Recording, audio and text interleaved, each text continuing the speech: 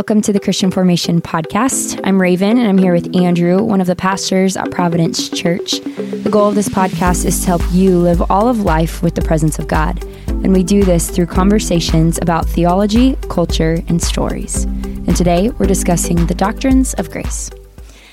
Hi, guys. I'm trying to sound peppy now because last time you told me I sound so stoic. Or maybe I said that. Yeah, you have a change in your voice right when you hit the record button. It kind of like goes down and somber. I know. I think it's just because it feels like so serious. It's not serious. You guys, before this, Andrew and I were having a debate on whether or not dreams actually matter or have significance. I think they do. Okay, so that's what I said. You need to define what significance means. I don't think dreams always have to be either from the Lord or like these kind of like light bulb, like they're explaining something deep in your life. But I do think that dreams are things that you're thinking about or like working through in life, kind of getting worked out in your sleep. And so I think, not always, but I think they can be that. So I think they can have meaning, but they don't always have to have like some big meaning or purpose or like divine intervention. I don't know though.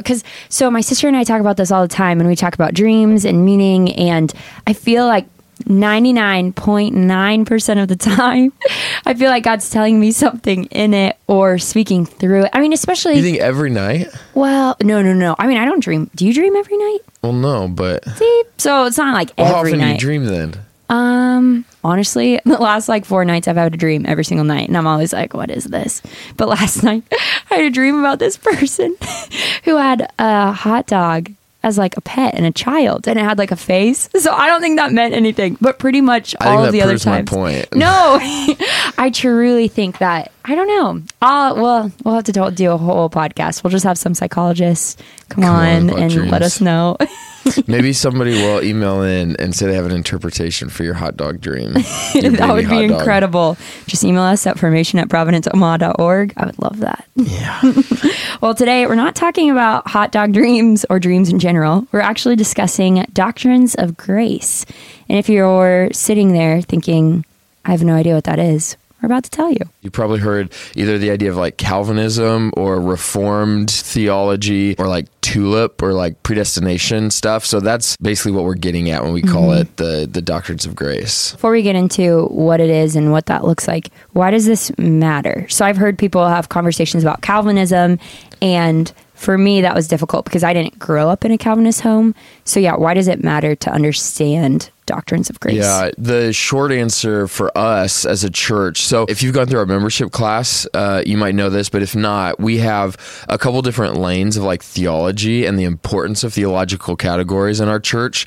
So we have what we call our statement of faith, which is what every single member has to believe. And those are like 10 statements over core elements to the gospel. We would say if you don't agree with one of those, you're actually like out of step with gospel, historic Christianity belief. Yeah. But then we have this other category that we call our Providence Church distinctives, which are theological things that are really important to the life of the church or how we teach and stuff. And we would say that the doctrines of grace or Calvinism, that idea is in those distinctive categories. So we have, it's actually one of the first ones we talk about in the membership class, that we think that's an important thing for our church. It shapes how we as pastors teach in the church. It's like, it kind of like is the foundation for how we teach about salvation and what we see in the Bible. We don't think it's like a close-handed issue where like you can be a Christian and not believe this stuff necessarily. But once you know it, as we're preaching and stuff, or as we're teaching,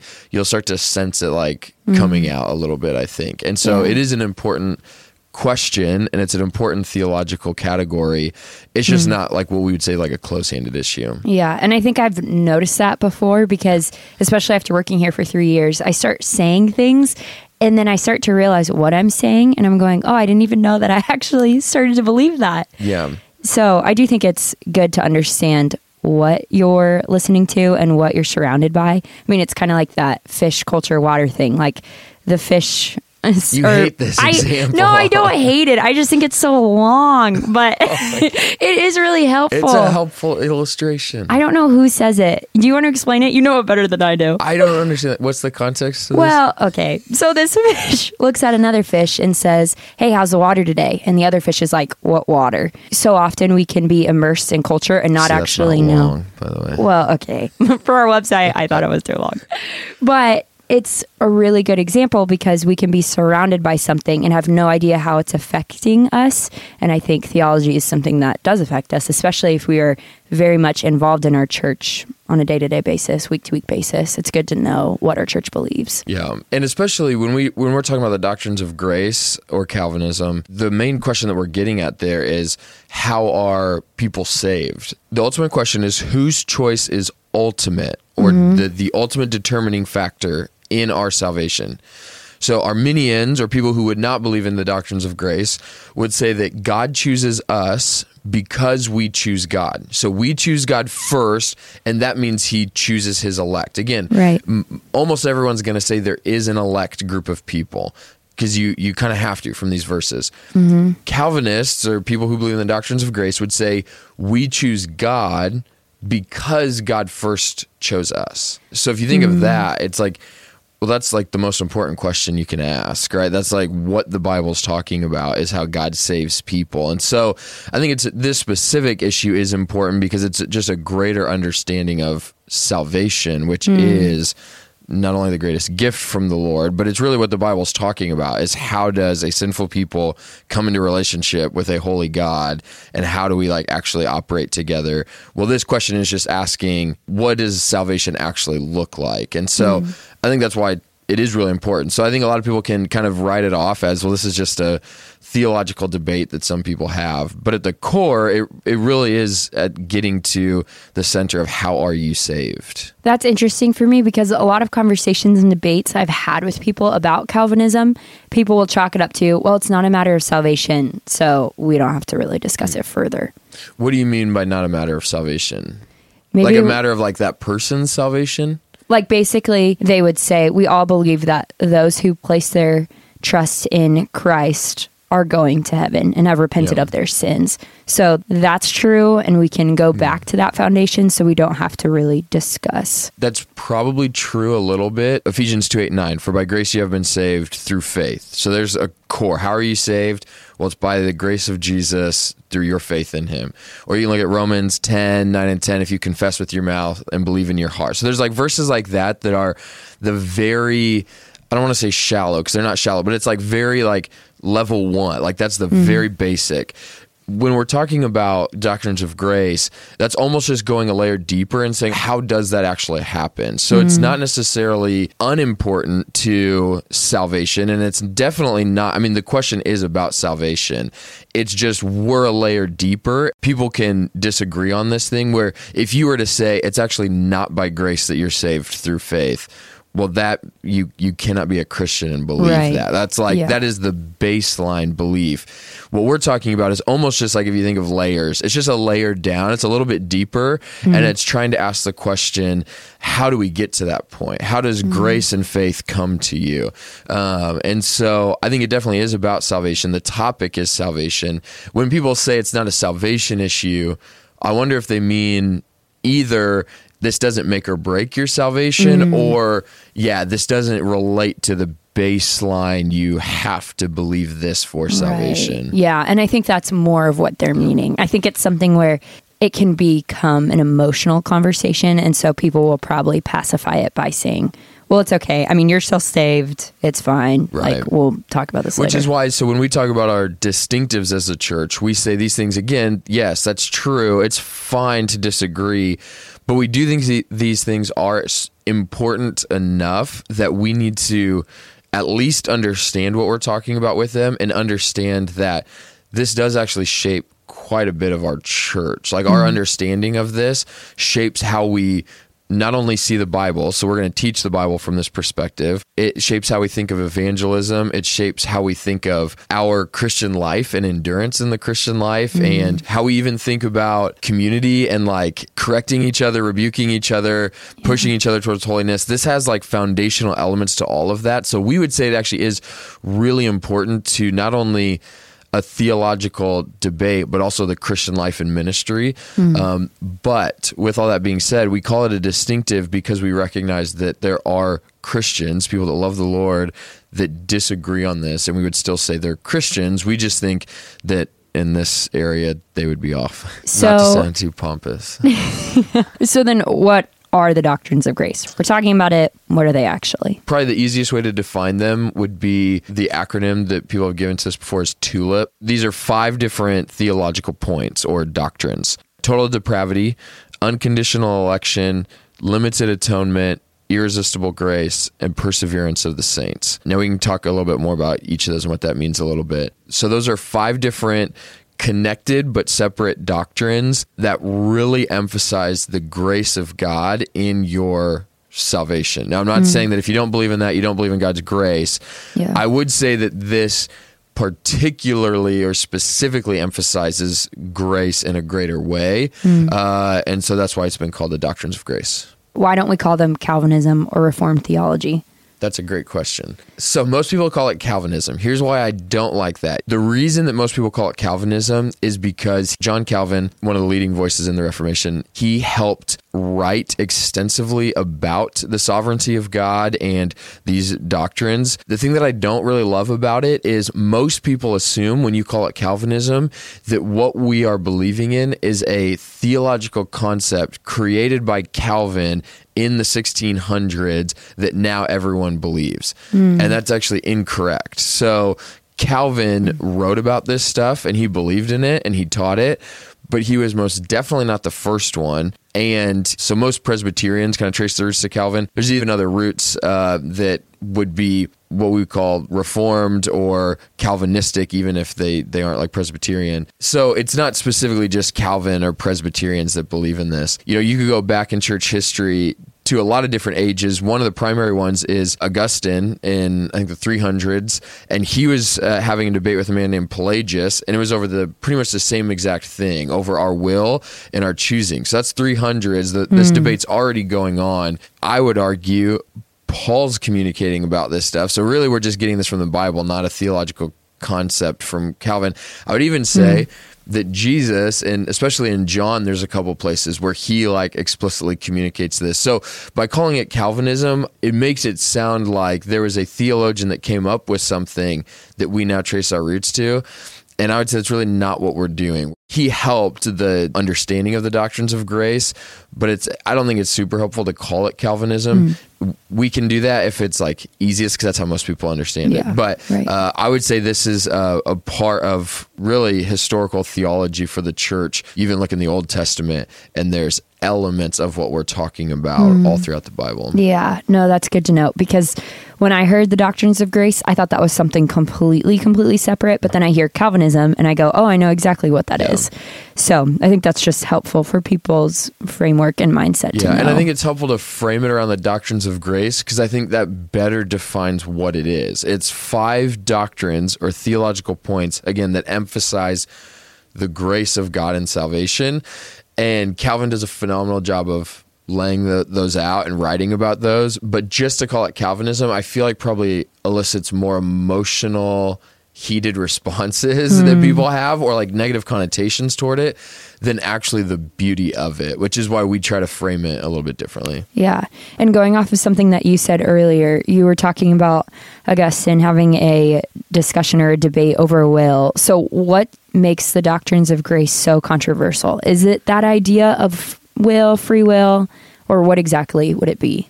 The main question or debate when we talk about the doctrines of grace is so I said it's about salvation. The question is whose choice is ultimate in salvation? Okay, so who is ultimately choosing who? When we think of God saving humans, who's the determining choice? Is it humans choose God, or is it that God chose certain humans to be saved? So when we think of salvation, what's the, like, if you like get all the way down to the core, what's the ultimate factor in somebody becoming a Christian? Now, every Christian should and does say that salvation is by grace alone, that Jesus like fully is our salvation. Right. The debate is on if you have salvation or you are saved because you chose God or because primarily God chose you. So when we talk about Calvinism, the words like predestination or election or like the elect often comes up. And it can seem like that's the debate. Is there an elect people of God? Well, for most people, that's actually not really the debate, because in Ephesians 1, 1 Thessalonians 1, Romans 8, 1 Peter 1, all of those have the word elect or predestined or election. So most theologians say like there is some sort of elect. You can't really argue that unless you'd have to figure out how to redefine that word. So that word's in the Bible. So the question really isn't, does God elect people? Almost everyone will believe that. The question is, on what basis does God elect people? Is it that he chooses freely, he just chooses a people to be saved, and then those people choose him? Or is it that he elects a people that will choose him or that have ultimately chosen him first? I don't like this. I can already feel my soul stirring. Okay, give me some thoughts. What are you thinking? I think the part that is the sticking point for me is when you described it the first time, the second group that you described, which I'm guessing would be Calvinists or people that believe in the doctrines of grace. Basically, God chooses them because they will inevitably choose him back, if that makes sense. Like, he chooses his people and they are pretty much like his people no matter what. Yes. Is that what you meant? Yes. So like if God chose me, I would have to choose him. Like I don't have the ability to choose him. Yes. Okay. Well, that feels so weird. I don't know why. Tell me why. Because I think, okay, this is like the whole growing up with an idea that Christ died for all and that everyone has the opportunity to accept Christ, and then switching to, well, Christ died for some and those people will choose him no matter what. Yeah, I would say just seems weird. It is right. Everyone has the opportunity to so if whoever hears the gospel has the opportunity to respond to the gospel in faith. However, the only way you will actually do that is if God first softens your heart and allows you to respond to the gospel and grace. So I could go out and tell somebody the gospel. Just me explaining the gospel to them, they have a response. What we're saying is that because of the first doctrine, total depravity, which we'll get into next week, we are enslaved and dead in sin. So you can hear the gospel, but because you're enslaved to sin, you actually will not choose to follow God because your whole being is now bent towards sin and rebellion and disbelief. So yeah, all people do have the chance, so long as they hear the gospel, to respond to that. They just will choose not to. So say God chooses this group of people. If that person doesn't hear the gospel from me, so to speak, but that person is chosen by God, then does that mean at some point someone will share the gospel and that person will get it and be saved? Like basically it feels like, well, people are already picked, so what's the point of evangelism? Yeah. And sharing the gospel. Yeah, so here's what I'd say. We'll get into the evangelism question. We can get into that more here in a little bit. I think the way that it works is God is sovereign over the end of all of this. So God is sovereign over his people. So before the foundation of the world, Ephesians 1 says, he chose a people to be adopted in the Son.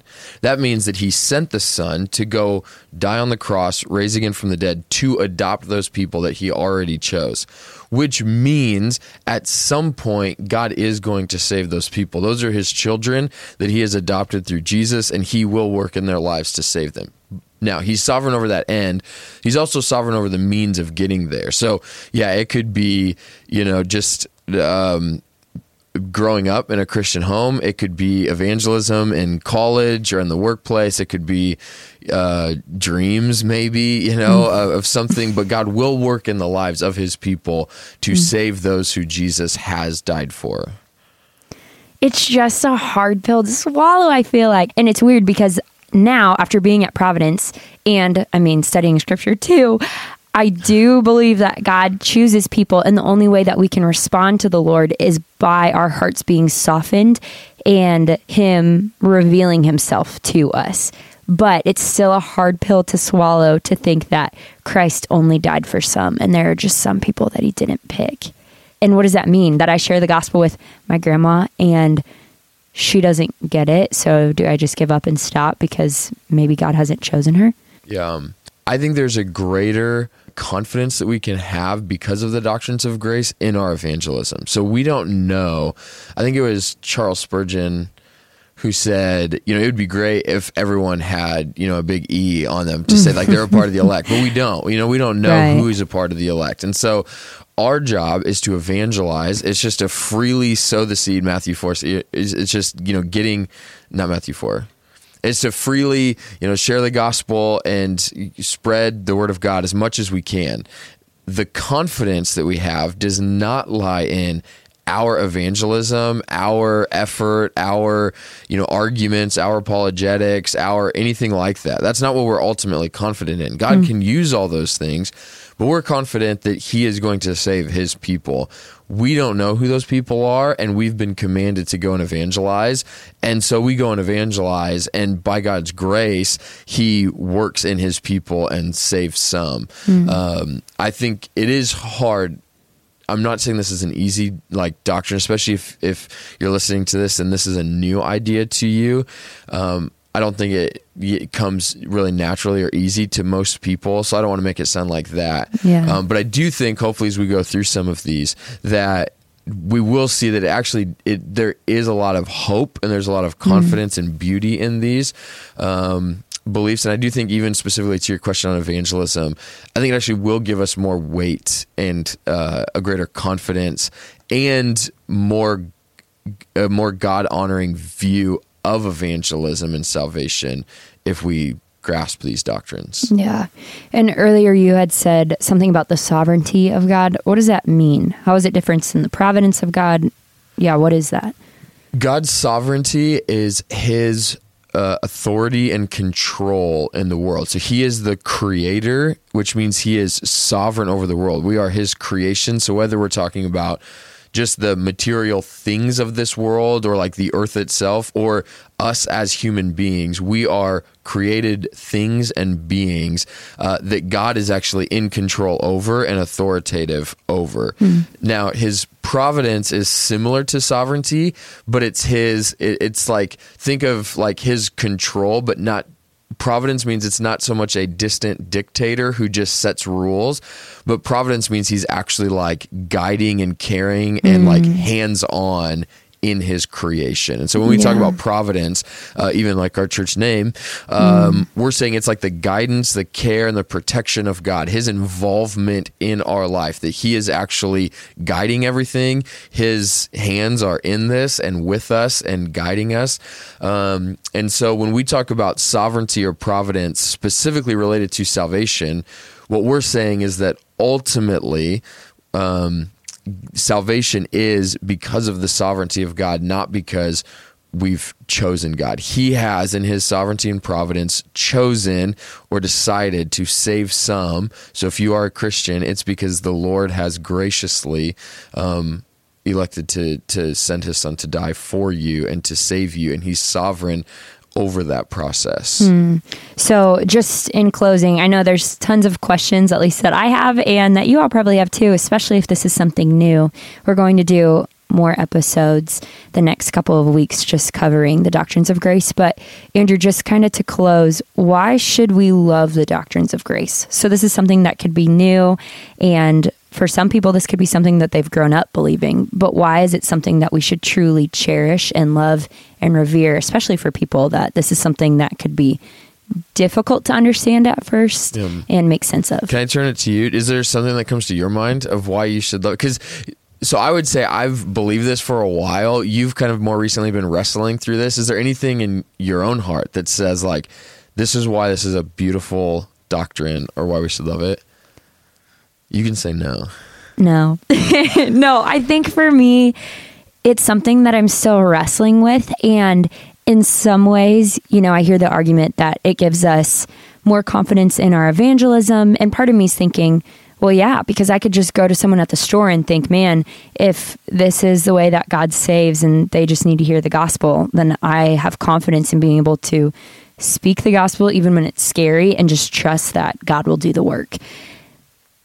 But at the same time, I think there's still just a lot of understanding that I need for just how it gives God glory and praise and also how it makes our salvation secure, I would say. Yeah. Because I think the salvation part is what makes me feel probably the most uneasy, and I'm still trying to understand, I guess, this approach. What do you mean? What salvation part? I think it's because if God chooses his people, on a couple podcast episodes ago, Kyle talked about the wheat and the tares and how some tares look like wheat, but they're not actually God's chosen people or don't actually truly understand the Lord.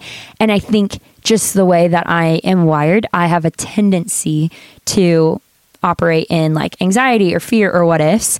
And so for me, I sometimes get nervous of, well, what if I'm not part of the chosen elect? Like, what if I'm a tare? And then that truly does make me want to go on my knees before the Lord. And I have and said, Lord, continue to lead me, continue to keep me in the fold.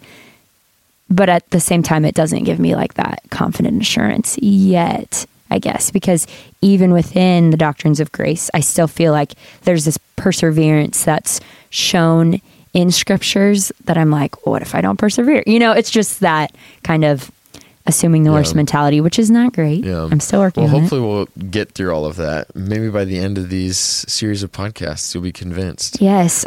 Here's a couple of things I would say that why I think we should love this doctrine. Okay, so number one, this theology, I think, gives God the most glory and praise. So I'm not saying that if you don't believe in this, you don't give God glory. But I do think this particularly gives God the most glory and praise. So if you look at Ephesians chapter 1, verse 4, it says that even as he, this is God, even as he chose us in him before the foundation of the world, that we should be holy, blameless before him. In love, he predestined us for adoption. So here, he chose us before the foundation of the world. He predestined us for adoption through Jesus Christ, according to the purpose of his will, to the praise of his glorious grace. So Paul's saying all of that, this whole thing of predestination, of him choosing us, of him bringing a people together all through Jesus, he did all of that. It says in verse 6, to the praise of his glorious grace. So I think we need to remember this doctrine is primarily so that God's grace gets praised, and I think it offers us the chance to actually praise him in greater ways than the opposite, because what we're saying as Calvinists or within the doctrines of grace is that there is legitimately absolutely nothing that I've done to get to my salvation. What Arminians will say is there is nothing that we add to our salvation except that we choose God. Now, they would say that's not a work or anything, but even in that, there is one step that you've taken in choosing God. We are saying there is literally nothing. This is just utterly God's grace, and it's for his glory and his praise that all of our salvation has happened. So I think that it actually does illuminate, and it gives us the chance to praise God's glory and grace more. The second one I would say is that I think this gives us a greater appreciation for God's grace. So it's not only just that we praise God's grace and his glory, and it's more, I would argue, God-centered. I also think it just helps us to appreciate grace more. So when we look at Ephesians 2:8-9, for by grace you have been saved through faith, not by works, I think, again, most Arminians would say, we're not saying this is a work that we choose God. But in some ways, that is one thing you're doing, where what I would want to argue, again, is that for by grace you've been saved, not through works. I think that even includes you choosing God. Like, you literally did not do anything to get toward God. He, in every respect, even in ultimately choosing, has come down by grace, given you faith. You did not even choose to have faith. He gave you that gift of faith. I think we just have a greater appreciation for the grace of God through these doctrines. And then the other one, you kind of mentioned this already, but I would say this theology means our salvation is actually secure. So we see this in John 10. Jesus says that all that the Father gives him are his, and he will, like, you cannot snatch one of his children out of his hand. Like, we are blood-bought citizens of the kingdom, and the doctrines of grace would say you cannot lose your salvation. You cannot be removed from the fold of God. Like, you are in, and he is going to keep you. Romans 8, which we'll probably talk about in one of the podcasts to come, also talks about how those who, he foreknew, he predestined, those he predestined, he called, those he called, he justifies, those he justifies, he sanctifies, those he sanctifies, he glorifies. Like, if you're in that string, you're in. Like, there's no break. And it's not some people get called or predestined, but they don't actually make it. It's like, if you are a blood-bought child of God, you're in. It's secure. And I think, to your point, if it is really up to us, if we can choose God, that also means then you should be able to have the free will to not choose God. And that puts all of the weight in your Christian life on you. Like, ultimately, you've got to figure out how to keep yourself close to God. What we're saying is that because your salvation was given to you by God, you were chosen by God, and you're secure in God, you can actually rest and be far more assured than the opposite. Thank you for joining us today. The goal of the Christian Formation Podcast is to help you live all of life with the presence of God. And we do this through conversations about theology, culture, and stories. If you want to find out more about us, check us out at providenceomaha.org. If you have podcast topics, comments, or questions, please email us at formation@providenceomaha.org. We'll see you next week.